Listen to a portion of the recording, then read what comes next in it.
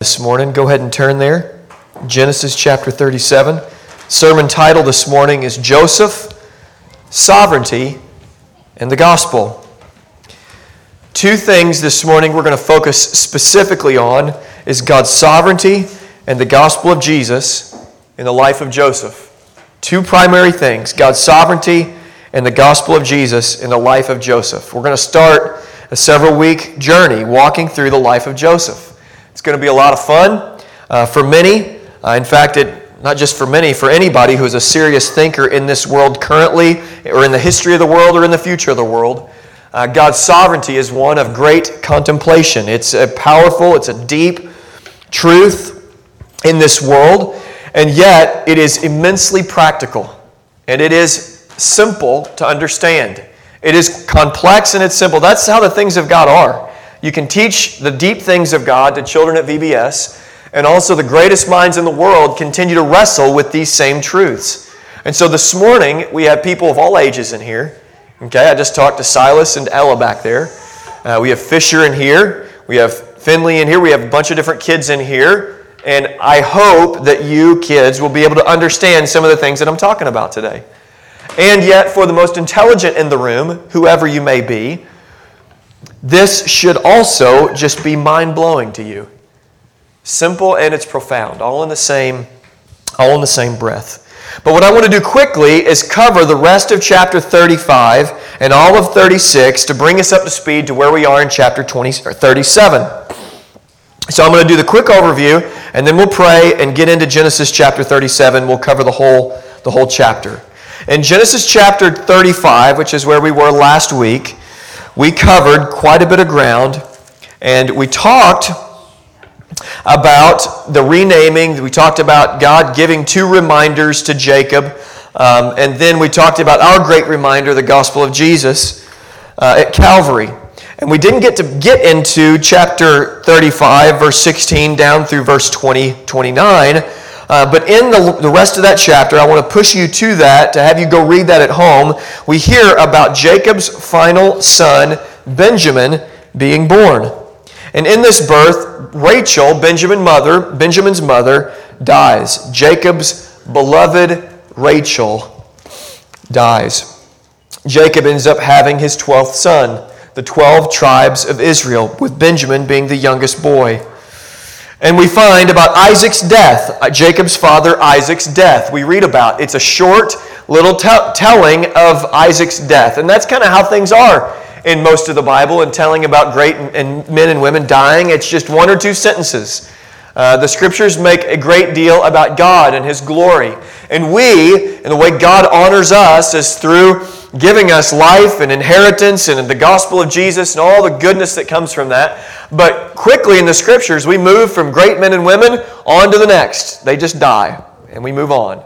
And so Isaac dies, and we move on to hear about his sons and grandsons. So read about that when you get home, or you're doing your Bible study this week. And then in chapter 36, we get to know about all of the descendants of Esau.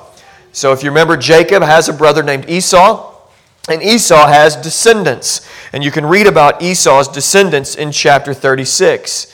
Now, I wanted to just tell you that quickly and have you go and study that yourself. But I wanted to dive right into chapter 37 this week as we talking about Joseph.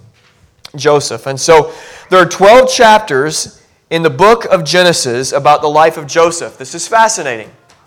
Joseph is talked about almost more than anybody else in the book of Genesis. It's Abraham and then Joseph. And it's fascinating. In the Bible, we have 2 chapters about creation. And then, for instance, in this book, we have 12 chapters about Joseph. It should tell us something about the importance of Joseph, I think. But we get 12 chapters, starting in chapter 37, and it brings us all the way to the end of the book of Genesis, all the way into chapter 50. And the two themes, as stated previously, that we're going to focus on specifically this morning, the two themes that are going to come up repeatedly, not just this morning, but all the way from chapter 37 till chapter 50, the two main themes are going to be God's sovereignty and the gospel of Jesus. We're going to see it over and over again. In fact, those themes are not just exclusive to chapter 37 to chapter 50 in the book of Genesis, because as we've been walking through this book, we have seen God's power on display over and over again. We've seen God's sovereignty on display over and over again. And we've seen Jesus in the text over and over again. Have we not? Over and over and over again, we have seen the goodness of God in the work of Jesus in Genesis, the book of beginnings. It's been a book of redemption and a book about Jesus. So these two themes, sovereignty and the gospel. Let's pray, and we'll start in 37, verse 1. Father, I thank you for the privilege of opening your word. And as I prayed about Cale in the beginning, I pray about myself. I have no authority here. I only have authority in so much as I stay glued and faithful to your word. It is your word that we sit under this morning. And there are so many practical things. This is going to impact us personally as we think about our dealings in our life, as we think about seasons in our life that have been hard and confusing, and as we think about seasons that have been wonderful, beautiful, and fruitful. As we talk about what we will talk about over the next several weeks, that we're going to get practical help for difficult seasons, for suffering. And just help us on this journey. Thank you for the life of Joseph. Extraordinary life. Thank you for his humility. I thank you for you helping him even through his screw-ups and his sin, just like you do us. Open our eyes today to see what you would have us see in Genesis chapter 37. I trust that you're going to. It's in your name we pray. Amen. Look with me in verses 1 through 4. Jacob lived in the land of his father's sojournings, in the land of Canaan. These are the generations of Jacob. Joseph, being 17 years old, was pasturing in the flock with his brothers.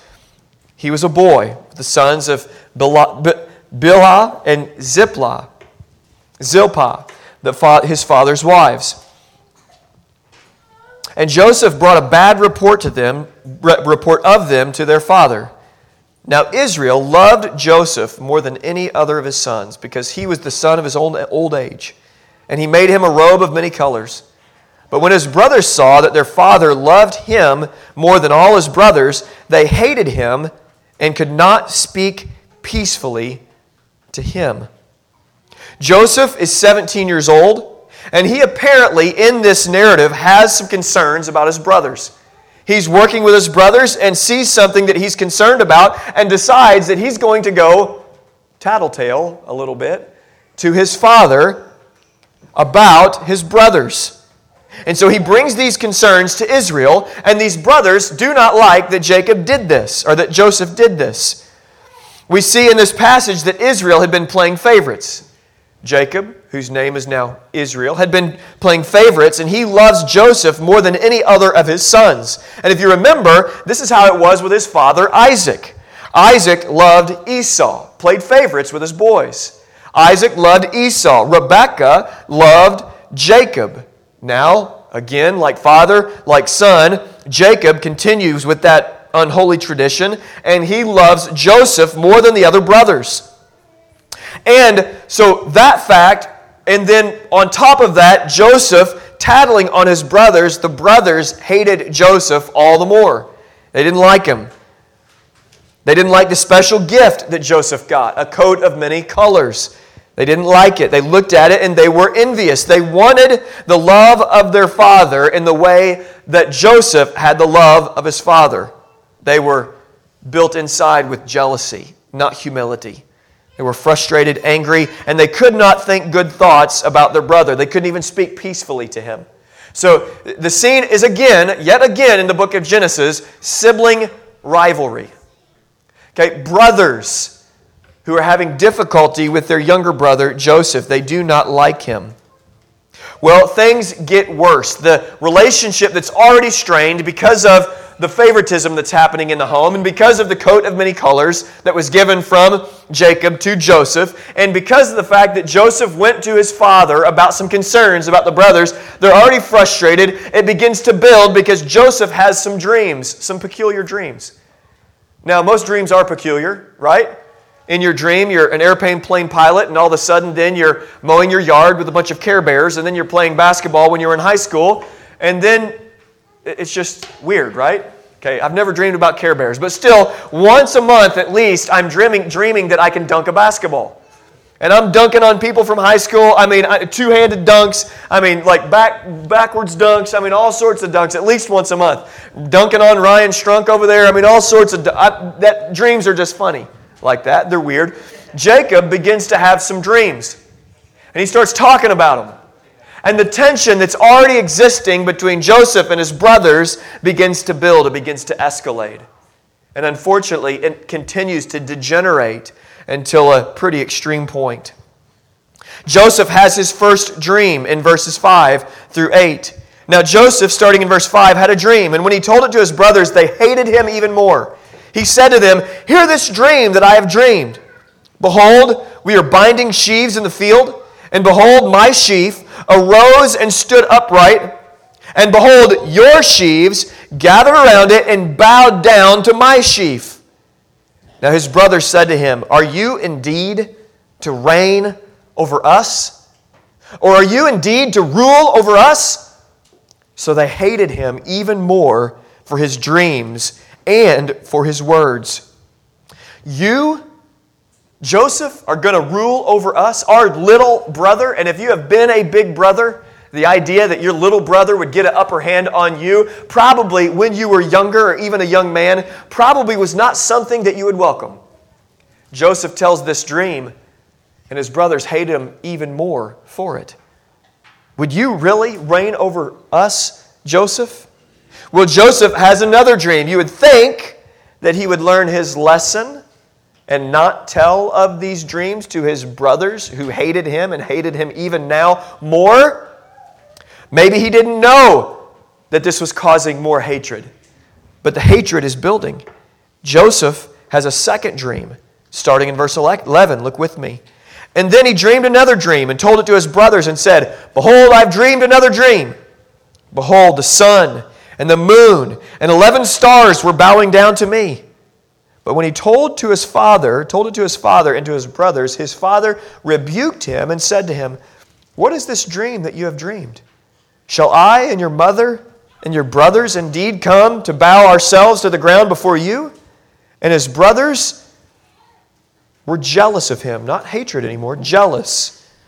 "But his father kept the saying in mind. So the sun and the moon and 11 stars were bowing down before him in his second dream. He tells it to his brothers and to his father, and Israel's first response was one of rebuke. So in front of his brothers, Jacob rebukes Joseph, and the brothers' anger, we see, is rooted in jealousy. That's how the brothers are responding. So Israel responds in, at first, rebuking, questioning the dream, and the brothers respond with jealousy. And we see that anger really is, more times than not, rooted in jealousy, not universally. Sometimes anger can happen for other reasons. Like when you're cleaning the garage and the extension cord gets tangled. Anybody else but me? So angering, that extension cord. It's always tangled. It's unbelievable. So anger can happen, but jealousy was the root of the brothers' anger. Envy and jealousy often hide behind the anger. There's always sin beneath the sin, if you didn't know. There are fruit sins, which in this case was hatred, but then we see that the root sin was jealousy. And so when we view our behaviors and we kind of assess why we do the things that we do, we have to ask, what's the sin beneath the sin? Because there's some reason for this external action. Is it jealousy? Is it a desire for reputation? And if you get in the way of my reputation, then I get angry about it? What is it? What's the sin beneath the sin? Well, we see in the brothers that it's jealousy. They were envious of their brother Joseph. So they respond. Well, what will result from the jealousy of the brothers? What are the brothers going to do about this? Is it going to be feelings that go just kind of buried? Or are they going to take action? Are they going to do something about Joseph? Now, if you're familiar with your Bible at all, you know that they do, in fact, do something. This jealousy this hatred, this anger begins to build up towards Joseph, and they take action.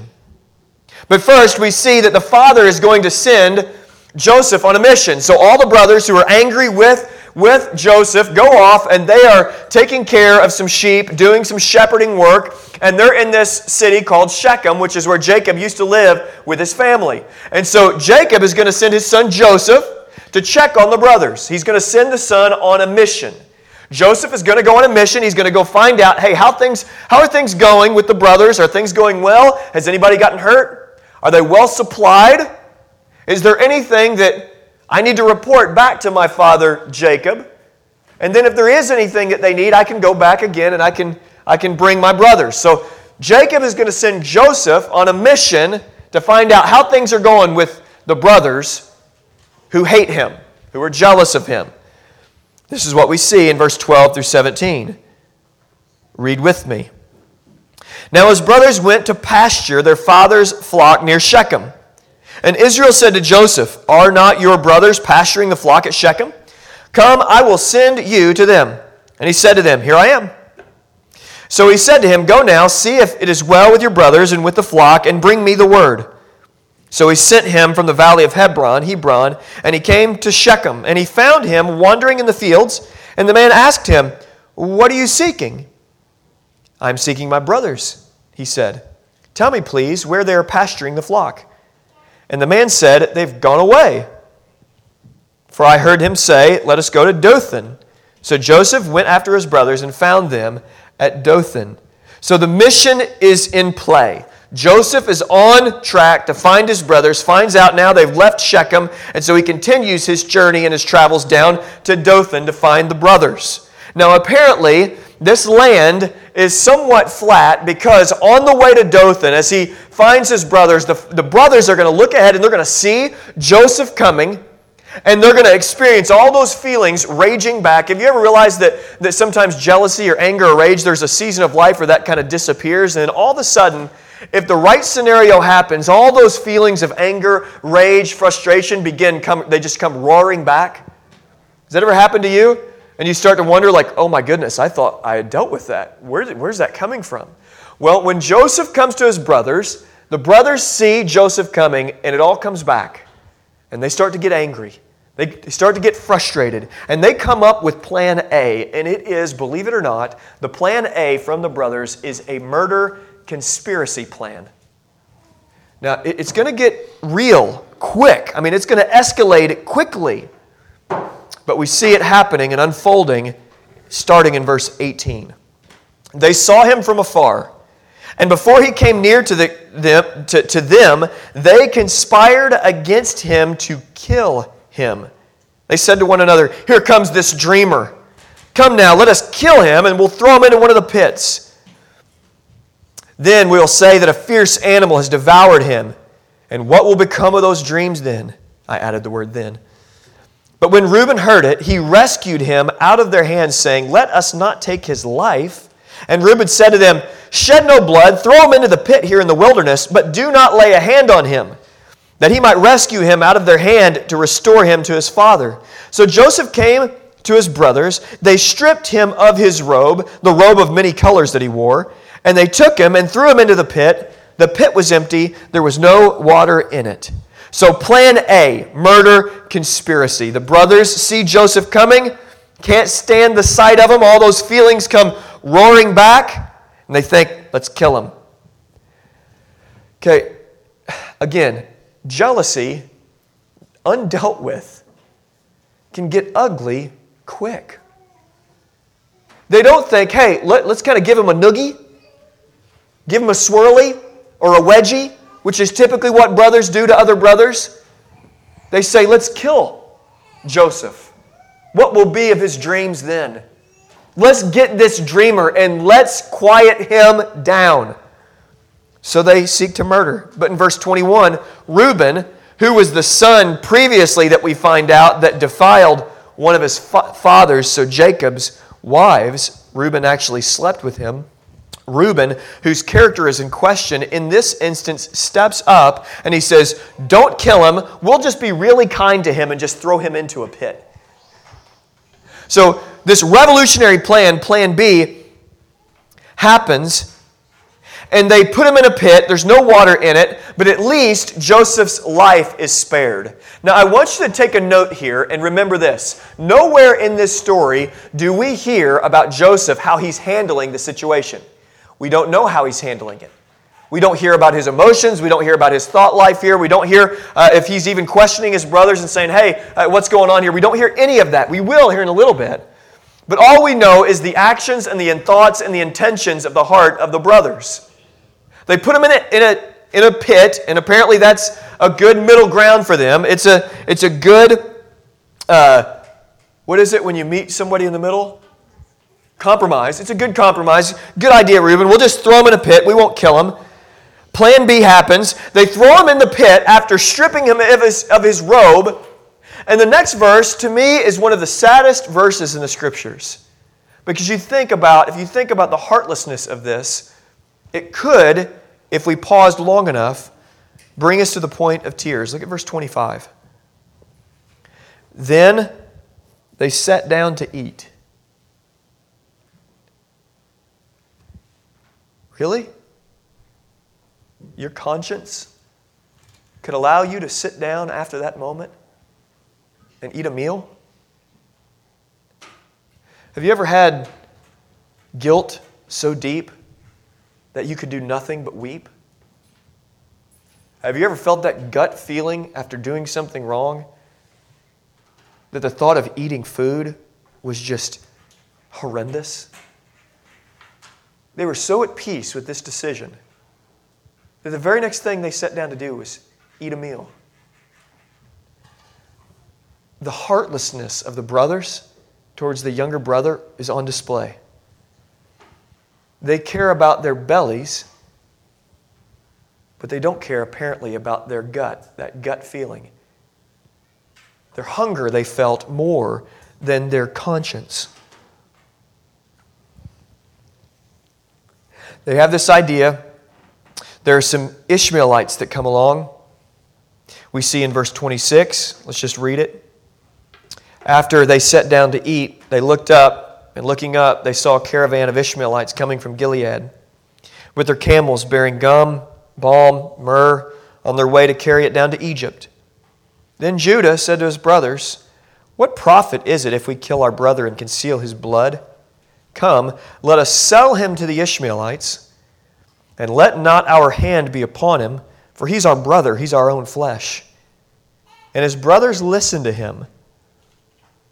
They listened to him. The Midianite traders passed by.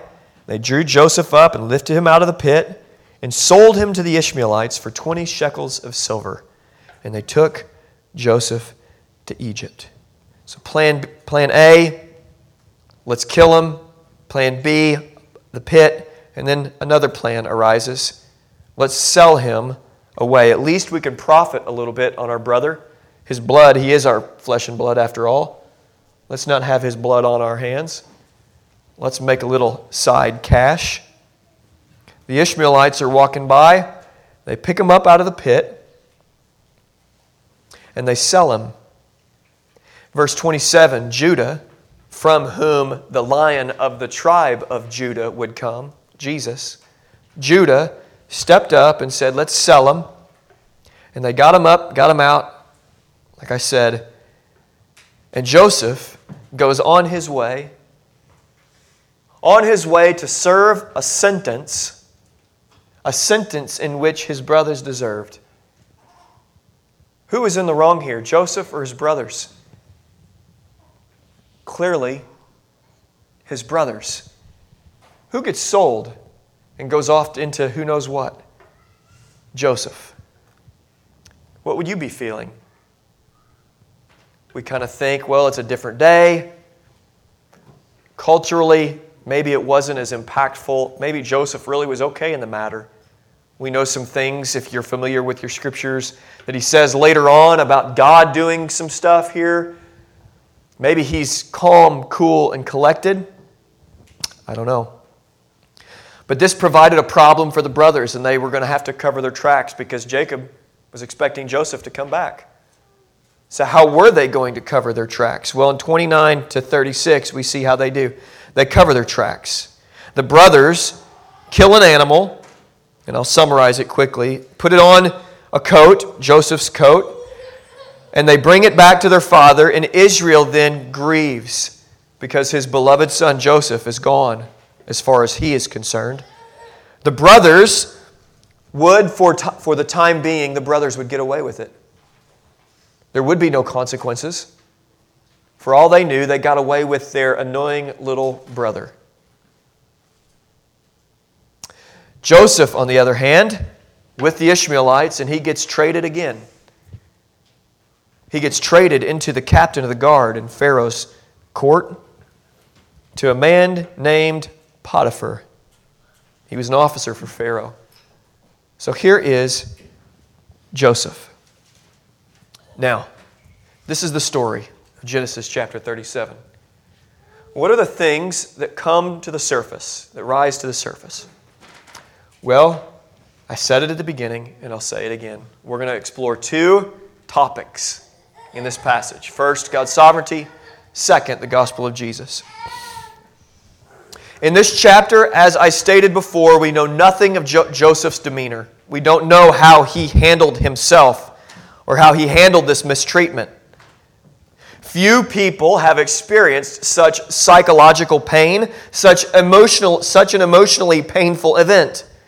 Brothers throwing him into the pit and then being sold. Well, chapter 42, verse 21 tells us about Joseph's posture through all of this. And I want you to turn a few pages to the right, and I want you to read it with me. Chapter 42, verse 21. We get into the agony that Joseph was expressing, the pain of this event to Joseph.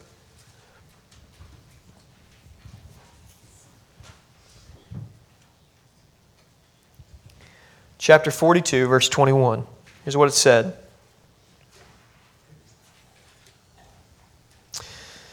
This is after Joseph's brothers return and go to Egypt. So we'll be getting to this specifically here in a few weeks.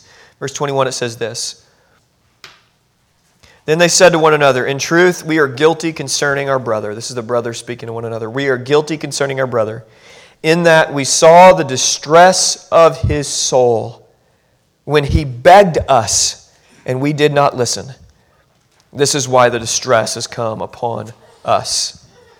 Apparently, the 17-year-old boy was in distress of the soul, and he was begging for his life from his brothers. You can imagine, if this was made to film, you can imagine this scene would include fear, fighting, anger, tears, confusion. A 17-year-old boy looking at his brothers, distress coming upon him, pleading, "Please don't do this. Reuben, speak up. Judah, how could you do this to me?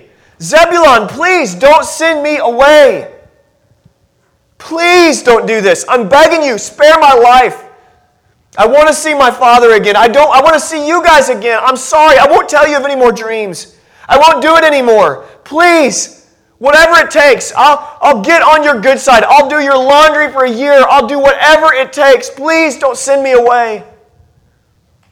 Distress of soul. Agony. 17 years old, being sold into a life he knew nothing about. His brothers, instead of defending their little brother and fighting for him, sell him, wash their hands with him, and could care less if he lives or dies. All he knew in chapter 37, all Joseph knew, was that his brothers and his brothers alone were doing this horrible act. He knew apparently in this situation not very much about what God was in fact doing or not doing. All he knew is that he was being sinned against. A horrible thing was happening to him.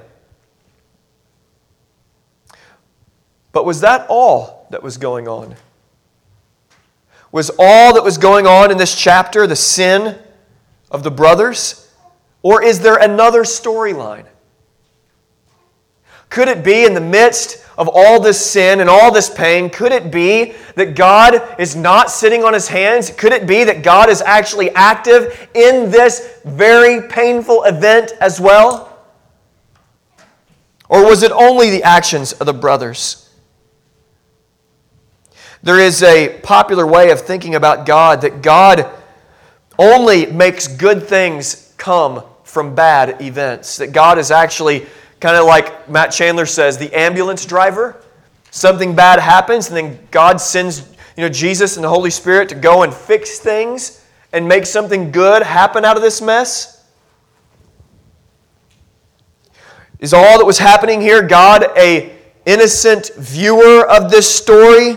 Or was God in this horrific, sinful act actually doing something? And I do not want to appear empathy-less or unempathetic here, because I'm going to say some things about God's activity in horrible events.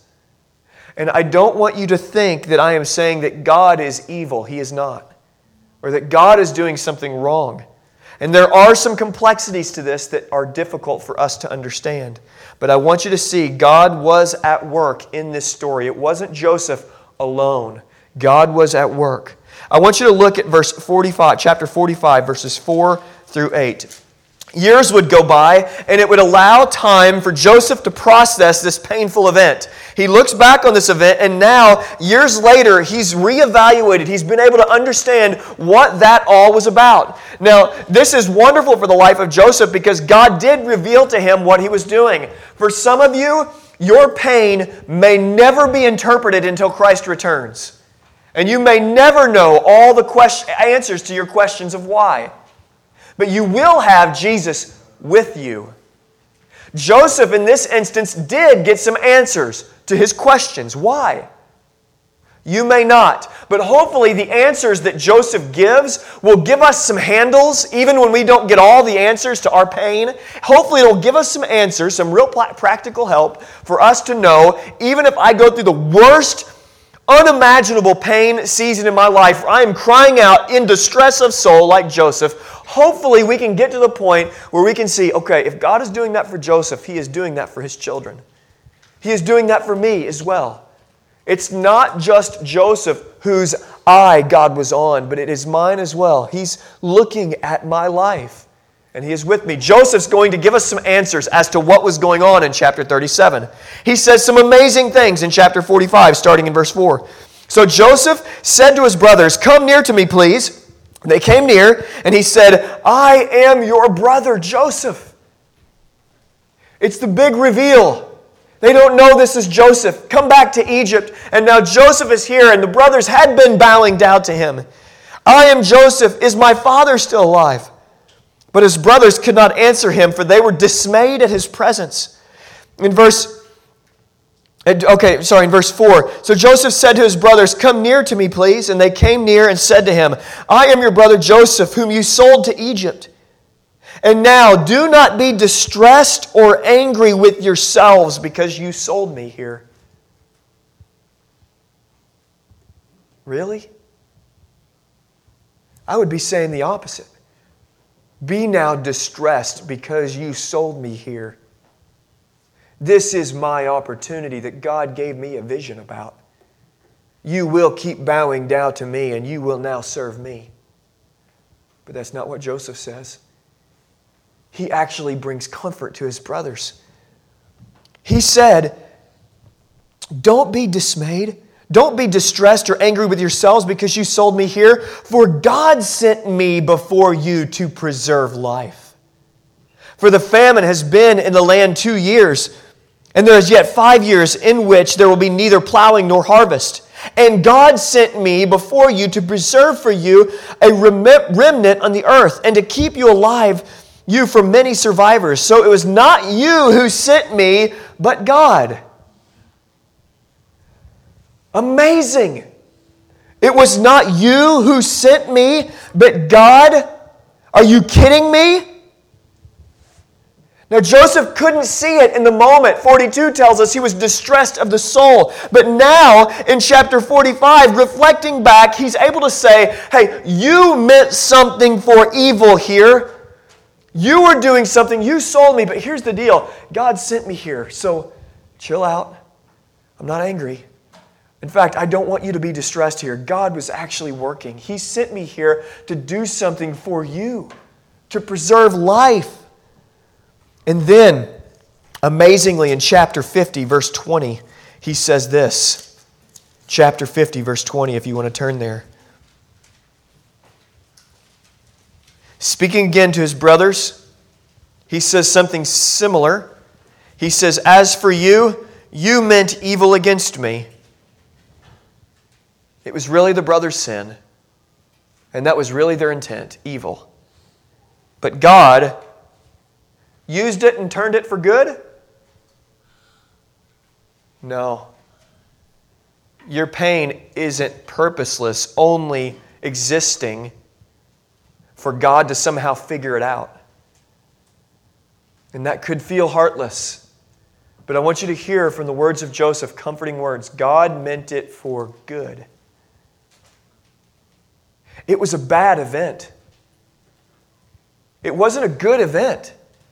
It really caused agony of soul, tears, begging of his brothers. But God's intention with it was for good. Joseph did not say, God used it for good, turned it for good, although later in the Scriptures, certainly God does that, works all things together for good for those who love God, are called according to His purpose, certainly does that. But in this instance, God had a purpose even with this sin. Now, I want you to be comforted. Here's how it's comforting. You in a painful season? It's not purposeless. It's not. Are you crying out in soul? You're going to have seasons in your life where you will. And if you can remember, God is not absent. In fact, this distress, this pain is not a sign of God's absence. It's a sign of His presence.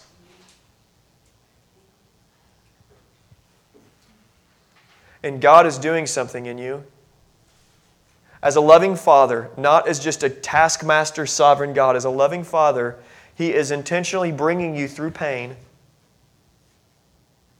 for something.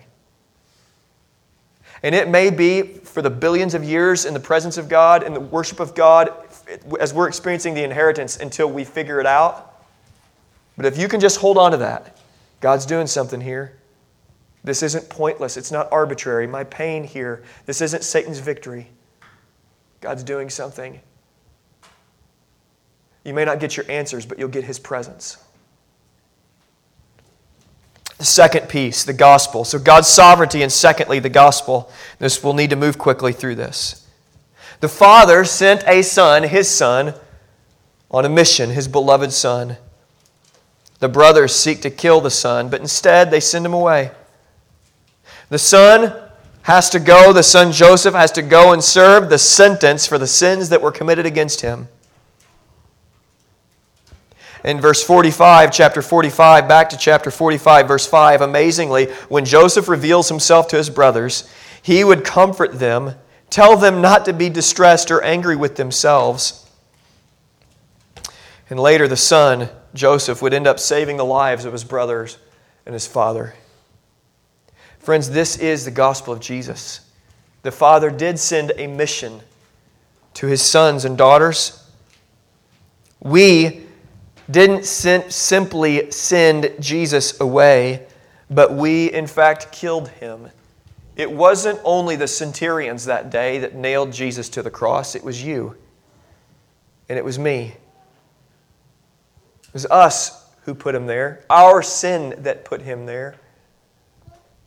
And God intentionally designed the cross to be the very thing that saves the sinners who put His Son there. Amazingly now, even though we wanted Him dead, we did not want the salvation that God sent. Jesus served the sentence for our sins in a greater way than Joseph served the sentence for his brother's sins. And it would be for the reality that we, His sons and daughters, would be set free. Now, friends, this is the good news. You have been set free by God. You and I are those brothers. And you and I are now the ones who get comforted from Joseph Our Joseph, Jesus, who says to us, looks at us in the eye, don't be distressed. You sinned against me. Don't be distressed. Don't be angry with yourselves. I've taken care of that. Enjoy the freedom that I've brought you. Let's pray. Father, I thank you for your grace to us, your mercy. It's on display. I thank you for how practical it is to know that you are in charge of everything and that nothing that comes our way in this life starts first with the enemy. Nothing that comes our way is random. Just like we see in the life of Joseph. God, may we be able to say, you know what? I don't know what's going on, but I know God is with me and He's going to do this for good. This is for my good. It's awful. It's painful. It's terrible. But God is at work in my life. And if we can hold on to that, this is boots on the ground, simple stuff. If we can hold on to that, by your grace we can face anything. And if we can see ourselves in the faces of those brothers, heartless, not caring at all about our weeping Savior in the garden,